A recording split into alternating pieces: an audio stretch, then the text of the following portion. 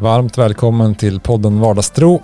Det här är podden från Korskyrkan Stockholm där vi pratar om hur tron blir synlig i vardagen.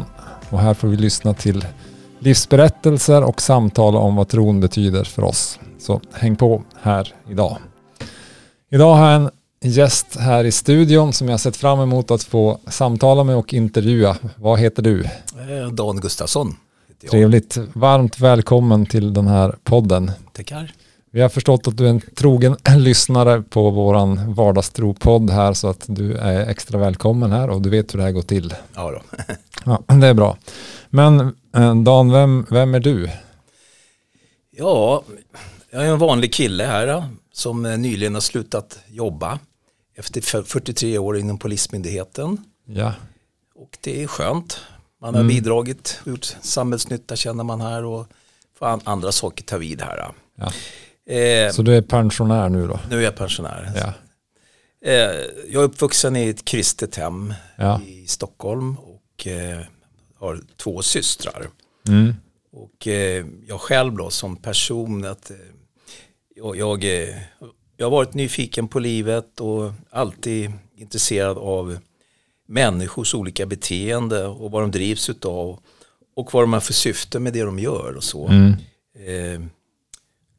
Och jag som person också, jag är introvert så här och det får ständigt lite utmaningar så här, men det brukar alltid gå bra ändå. Sen är jag analytisk lagd och mycket reflekterande. Just det. Ja, som sagt, det var lite kring mig då. Ja, vi får återkomma till det. Men du var i Stockholm bor du? I Älvsjö. Älvsjö, just det. Tillsammans med din fru. Ja, Lena. Ja. Och sen har ju vi 3 killar. Daniel, Ludvig och Erik. Och de 2 äldsta är ju utflygna. Ja. Och den yngsta är nu på DTS i Norge här. Ja, en sorts bibelskola kan man säga. Ja, i Grimmerud och han ska åka till Nepal och Indien här om dryga månaden. Just det, under våren här. Vad spännande. Ja. Det blir kul. Vi ska prata mer om dig och din kristna tro här alldeles strax.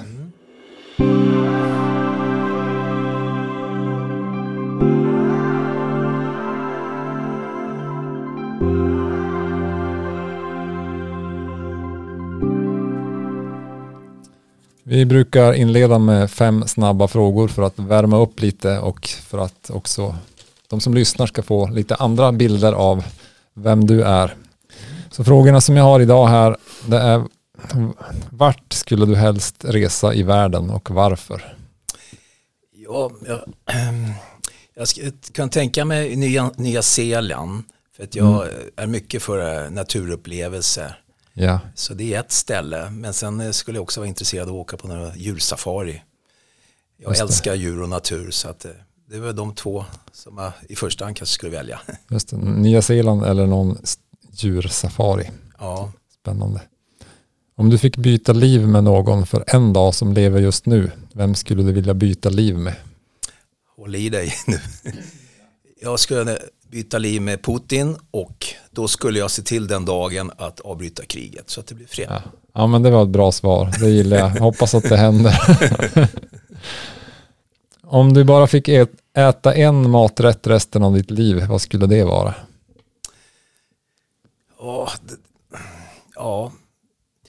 Det är inte enkelt, men någonting som man inte tröttnar på, det är ju ändå typ kyckling och wokade grönsaker. Ja. Det tror jag håller ganska länge. Det låter ju ganska nyttigt också. Ja. Så, ja, det låter bra. Du kommer nog att överleva på det. Ja, det tror jag. Om du fick ta med någon till en öde ö där ni skulle klara en månad, vem skulle du ta med? Och du får inte välja på din fru. Aj då. Ja, man ska ju kunna vara lite händig då. Bygga någon hydda, bygga kanske någon liten flotte och sådär och kunna se till att man får lite mat, föda, fiska. Jag tror jag skulle välja min mellanson Ludvig, för han är byggnadsingenjör och han är händig och påhittig. Så han skulle nog vara perfekt. Ja, men det låter som ett bra val. Ja. Pappason. Ja, just det. Månad på en öde ö. Det skulle jag också kunna tänka mig. Vilken är den största eller bästa komplimang som Gud skulle kunna ge till dig?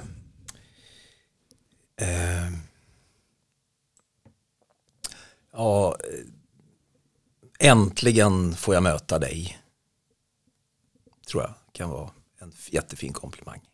Spännande.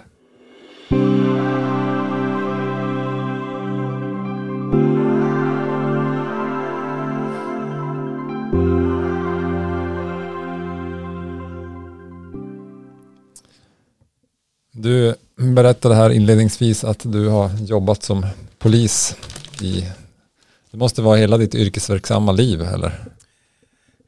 Ja, nästan.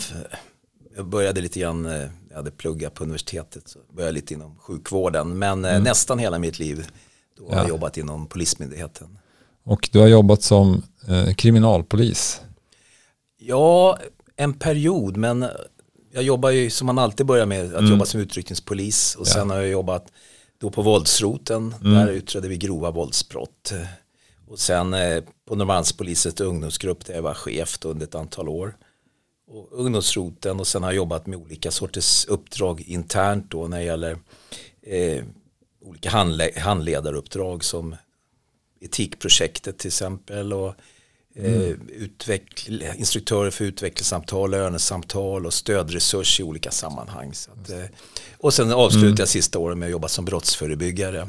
Ja. Och det handlar om att föreslå olika lämpliga arbetsmetoder och jobba med att utveckla det inom organisationen. Brottsförebyggande, helt enkelt att hindra att folk begår brott. Ja, eller om det begås en viss typs brott, typ att man tittar på vad man ska göra för att minska de brott. Just det, ja. Och jag har ju pluggat kriminologi en del också, och då får man lära sig lite grann hur man ska titta på de här olika problembilderna och sen se vilka som kan passa in att jobba med vilka metoder och så. Och det har varit lärorikt och så. Vi har ju ett sekulariserat samhälle och mycket problemområden här i Stockholm och så. Och då har det handlat mycket om att försöka sätta in resurser på ett sätt och för att kunna åtgärda de problem som vi ser. Spännande. Jag förstår att det finns, jag återkommer till några mer specifika frågor, men det finns säkert mycket att berätta från ett långt polisliv. Men varför valde du den banan? Jag valde den.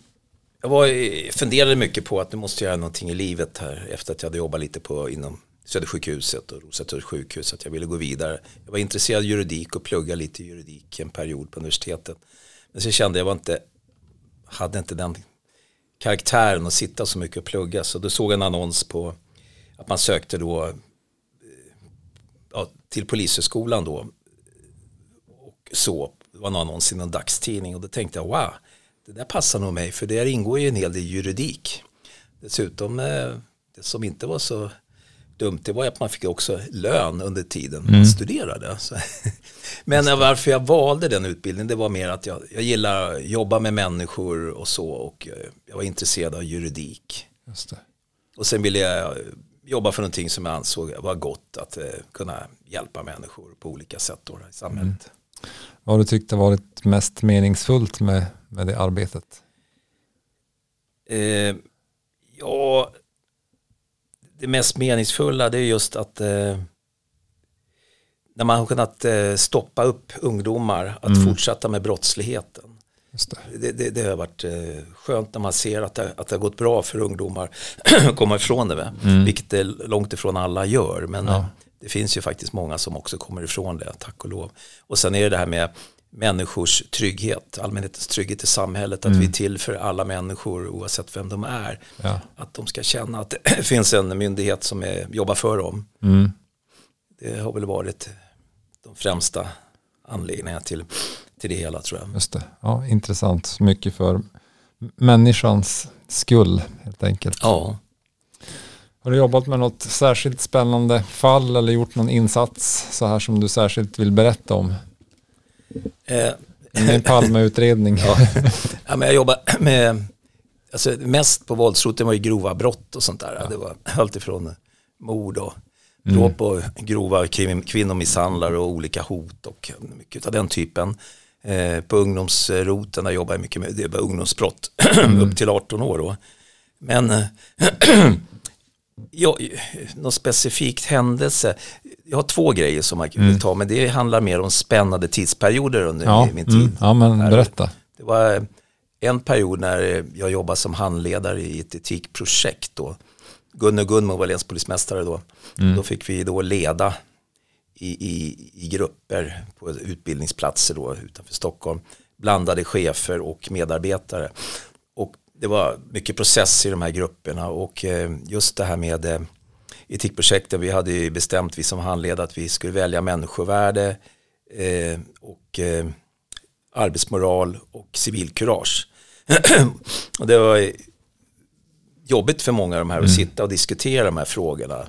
Men det kändes väldigt fint efter 2 dagar i de här grupperna då. Ja. Att det kändes, atmosfären blev väldigt bra och fin ju längre tiden gick. Att det här, man kände att det här var någonting ändå som man aldrig pratar om och då kändes det väldigt tillfredsställande och så när människor åkte därifrån och var nöjda. Sen när människor kommer tillbaka till den arbetsplatsen så är det ju vanligt att många faller tillbaka i de vanliga mönstren igen. Ja. För att tittar vi på chefer så är det ju kanske så att cheferna, de är trygga i det de kan.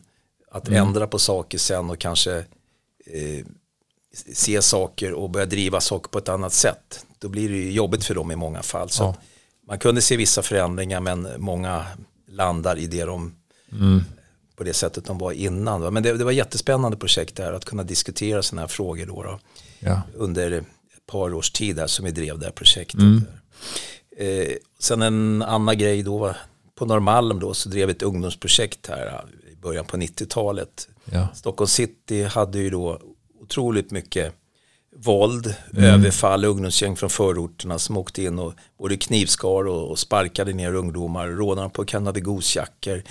Det var väldigt mycket otäckt. Det var Kungsträdgårdskravallerna, det var smash and grabs när man åkte och slog sönder fönster och sprang bara och snodde exklusiva jackor och annan utrustning och sånt.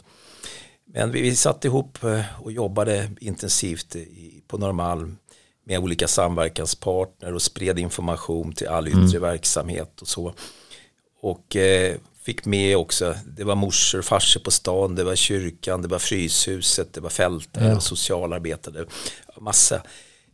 Och vi hade politiker med i våra bilar ute på stan. Och ja, det var media, de skrev jättemycket om det här som hände och skedde. Och genom det här att det blev omskrivet så kunde man se mer och mer hur folk blev engagerade med köpet. Vi också tittade och la in i data och sånt här och vi kunde urskilja då vad personerna kom ifrån för områden, vad det var för människor och så som kanske begick de här våldsbrotten. Ja. Och då hade vi satt upp delmål och då kunde vi också se att här måste vi ta vissa kontakter så att vi får draghjälp här. Vi klarar inte själva. Så ett exempel på var det att kontakter togs med invandrarföreningar, samtal med imaner och sådana här grejer. Om vi tar det som ett exempel. Ja. Och det här var jätteroligt och skolan hade vi mycket kontakt med och sådär. Ja.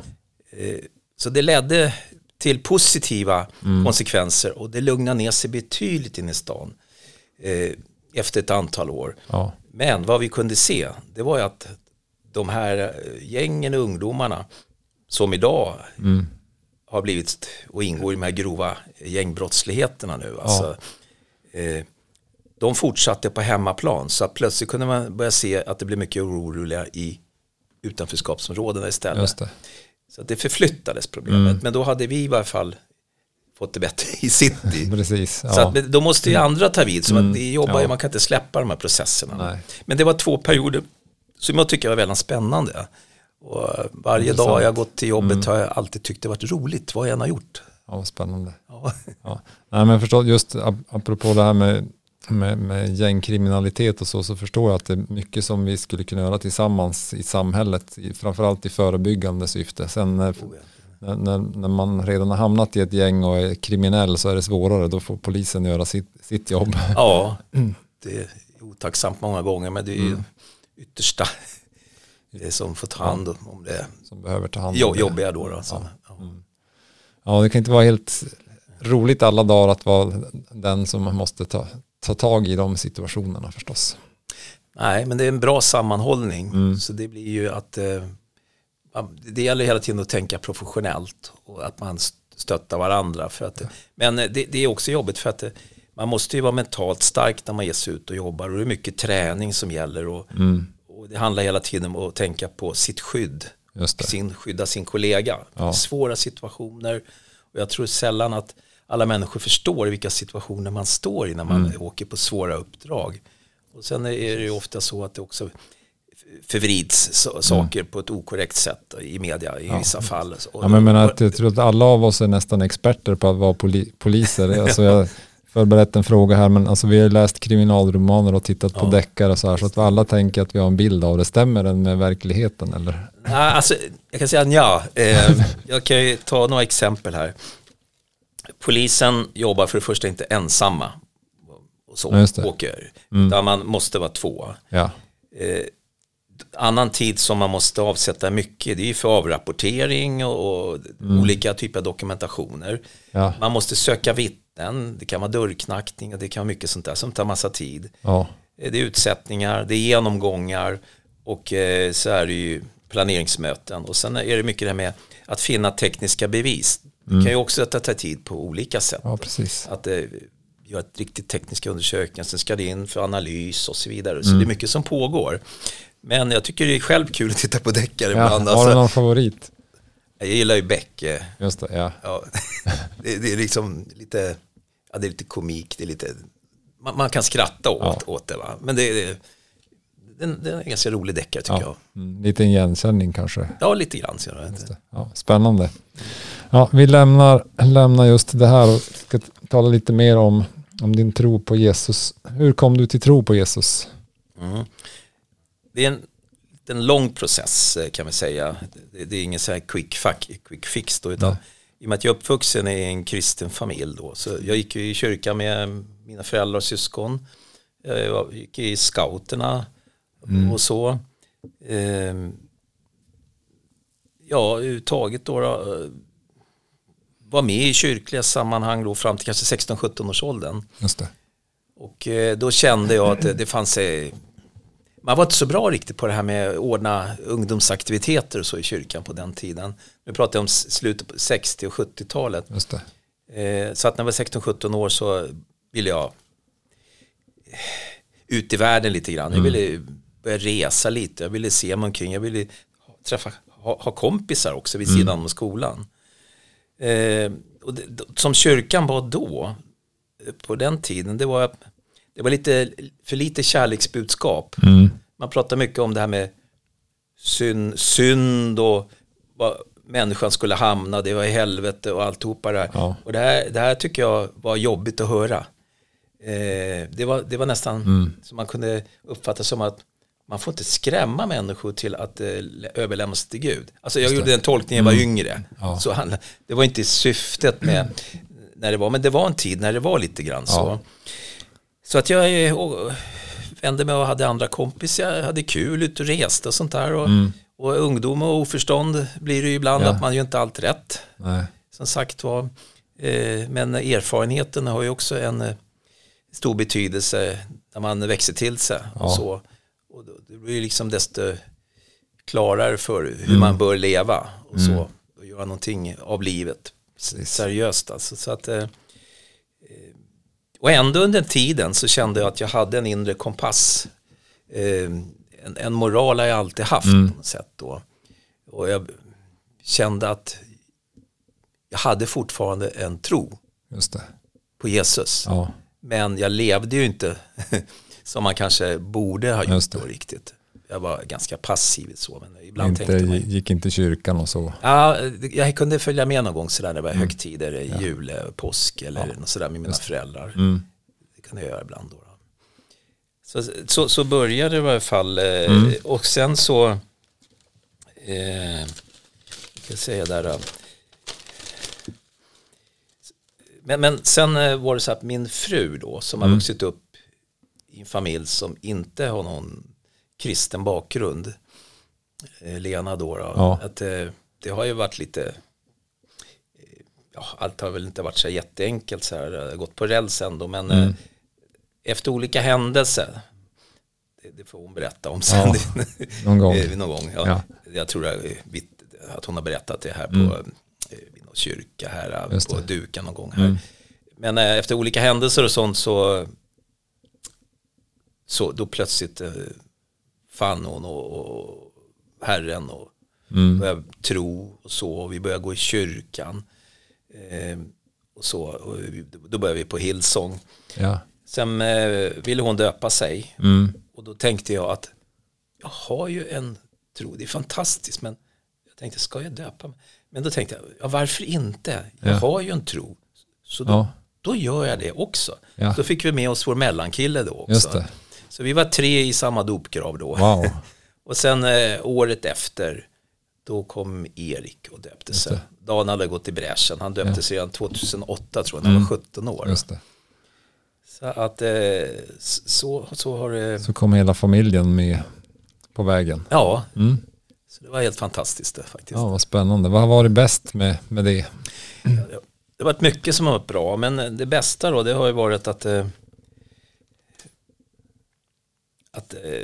härligt att kunna stå på samma grund och att hela familjen kan prata om trosfrågor. Och det känns så uppriktigt allt och äkta och så. Så det känns fantastiskt. Ja, vad kul. Är det något som har varit svårt med att liksom hitta tillbaks till Gud så här senare i livet? Jag tänker väl, det är ju att man har ju, kan man säga, lite mer kurage nu. Även fast jag har haft tidigare i mitt liv, på jobbet har jag haft mycket civilkurage, men när det gäller kanske tro och annat, då har jag flytit med ganska mycket då. Precis. Men jag har känt att det blir ju ett form av motstånd då i olika sammanhang, och kanske även speciellt de som är nära i släkt och så, som inte är troende. Där blir det lite extra besvärligt, tycker vi i familjen. Just det, hur man ska... Ja, hur man förhåller sig. Sen det kan missuppfatta saker. Så kan man inte prata om vissa saker då. För det faller inte i god jord alltid. Och så. Så det är väl där som är lite tråkigt. Men jag vet ju att så är det ju. Men man får hoppas på att det sås frön hela tiden. Precis, man får så små frön och fortsätta att be för de människorna. Hur skulle du beskriva din gudsrelation nu? Jag läser Bibeln. Inte varje dag, så väldigt ofta i alla fall under veckorna, och ber dagligen. Går i kyrkan och tjänar ibland på lite olika sätt. Känner att man på något sätt ändå har frid inom sig. Och så. Det känner jag starkt och så. Och jag kände om man pratar om en gudsupplevelse, så kände jag en gång här, jag tror för 10-15 år sedan, då var vi på Gran Canaria. Då var vi på en plats som hette Agymes. Vi åkte på bilar runt och så gick vi in i en katolsk kyrka, San Sebastian, och gick in där. Det var väldigt vacker, mycket fantastiska bilder och målningar, och så gick jag ut där, och sen satte jag mig i bilen. Sen så bara känner jag att jag blir så berörd.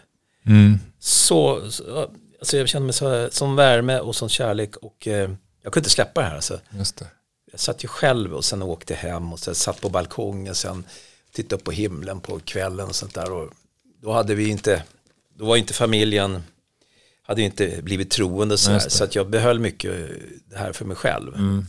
Då tyckte jag det här var liksom starkt, jättestarkt här.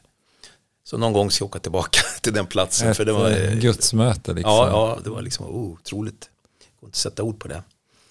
Intressant. Ja, men det finns ju vissa både sådana platser där Guds närvaro kan vara extra påtaglig. Att människor kanske har bett på den platsen i många 100 år. Eller så.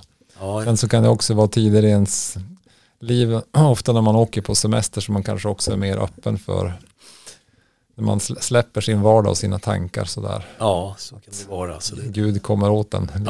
Också. Så om det kombineras kan det bli en riktigt härlig upplevelse, det förstår jag. Ja, vad spännande. Jo, det var härligt faktiskt. Är det något annat som Gud har gjort i ditt liv som du skulle vilja berätta om? Eller? Familjen var iväg 2019 till Israel, Jerusalem. Där gick vi på Olivberget och vandrade ner där på alla platser. Och där Jesus lärjungarna var, Getsemane och alltihopa och i Jerusalem. Och så, det var ju helt fantastiskt att gå där. Alltså. Det var just jättefina upplevelser. Sen var vi ju och tittade på gravkyrkan bland annat. Men sen hade Daniel hört talas om att det ska finnas en annan plats där Jesus korsfästes och begravdes. Och den skulle ligga då utanför själva staden. Och gravkyrkan är en traditionell plats som man säger att där begravningen är. Men Dödskallegrottan, alltså det finns, och vi såg det själv att det är 2 stora hål i berget där och det ser ut som en dödskalle. Och det ligger precis bredvid en trädgård som heter The Garden Tomb. Just det. Och vi besökte den här platsen och i detalj som Bibeln beskriver den här platsen så stämmer det här. Just det. Och där var vi och tittade på den här graven och vi gick in där och alla vi då i familjen kände vi, alltså det var så kraftfullt. Wow. Det blev så andligt. Ja. Vi bara sa, titta på det är här alltså. Ja. Sa vi. Och Daniel har kompisar som har varit där också och säger samma sak. Alltså, så kände man inte den här turistfällan där i gravkyrkan. Så att, men det var en fantastisk att få stå på den platsen där Jesus antagligen uppstod från de döda. Ja, det var mäktigt. Jätteotroligt alltså. Ja, jag har inte varit där, det måste jag försaka få in på reseschemat någon gång. Det var Döda havet, där testade vi också, låg och flöt där och som korkar. Ja. Det var en härlig resa. Härlig upplevelse. Nej, men det är inte sen annat som jag har upplevt som Herren har gjort, det väl att jag hade mycket artros i höger hand och sånt där. Och det kände jag att jag blev helad här för 3 år sedan när vi var på en konferens en sommar. Ja. Vänster har blivit lite bättre också, men höger blev väldigt bra faktiskt. Ja, du fick förbön alltså. Ja. Och artrosen gick ner och försvann. Den försvann. Ja. Jag kan känna jättelite ibland, men jag hade mycket värre för så att det var mycket bättre. Alltså. Ja, vad kul. Ja. Så att Gud både hör bön och helar. Ja. Starkt att få vara med om något sånt, verkligen. Ja, det är stort faktiskt. Och sen frågar de om det är något annat som jag varit med om. Det var väl också att jag tror Daniel har berättat det, men att mina föräldrar bad mycket för min familj. Och sen hade ju Daniels, alltså farfar då här, han hade ju bett för Daniel mycket och tagit med han och träffat en pastor. Sen kom Daniel till tro och sen bad Daniel och den här ungdomspastorn för vår familj. Och sen började det hända massa grejer och sen blev det så att vi, hela familjen var troende sen i alla fall. Så att, det var en resa. En resa och bönesvar för din far. Ja, verkligen. Absolut. Ja, det skulle han vara glad för om han fick vara med om. Ja, men han gick bort för 2 år sedan precis. Han fick veta det alltihopa här. Ja, vad starkt. Ja, underbart för honom. Som tur var. Ja, det är väldigt härligt. Ja. Nu när du är med här i Korskyrkan, är det något särskilt som du brinner för eller tycker är viktigt? Ja, det som jag tycker är viktigast det är ungdomar, unga vuxna. I och med att jag jobbat så mycket 30 år med ungdomsbrottslighet och annat, så vet jag lärt känna hur ungdomar fungerar och vad man genomgår i livet. Sånt där. Och då känner jag att de är en sån otroligt viktig resurs.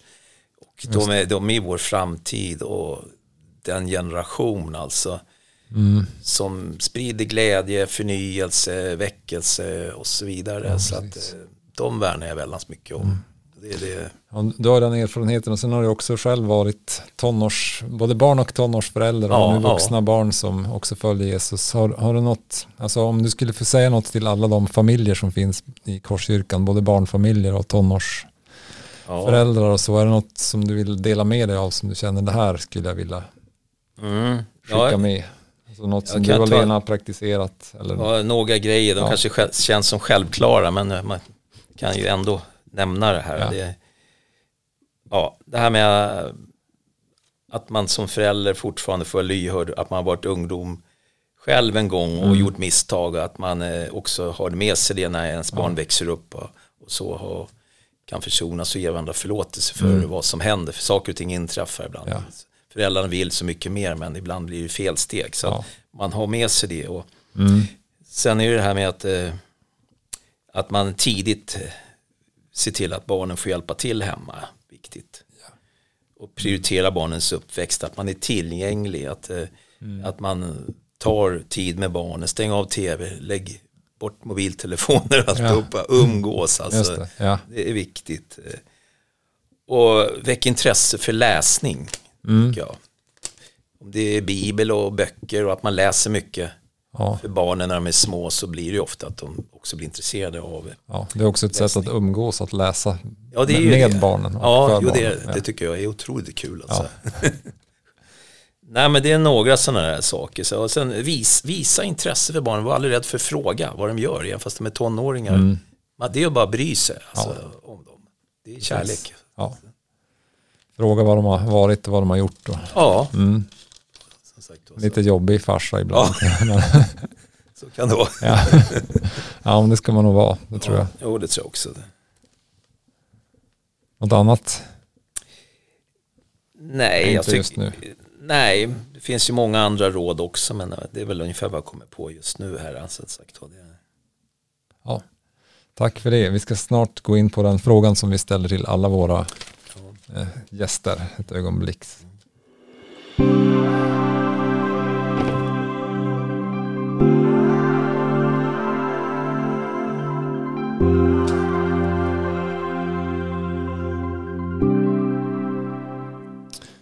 Ja, den frågan som vi ställer till alla i den här podden som heter Vardagstro, det är just: vad betyder vardagstro för dig? Jag tycker att det är fantastiskt att få höra människor berätta om sina liv och hur de har kommit till tro. Man lär känna dem på ett helt annat sätt än de korta möten man har med dem i kyrkan. Och så man ser vilka olika förutsättningar, man ser olika perspektiv på saker och ting. Och man ser att människor går igenom olika saker i livet, men ändå till slut så är vi här tillsammans, en stor gemenskap, och att vi ser saker och ting ändå på ett och samma sätt, det här med Jesus och så. Så att jag tycker det är väldigt spännande att lyssna på vardagstro faktiskt. Just det. Spännande. Tack.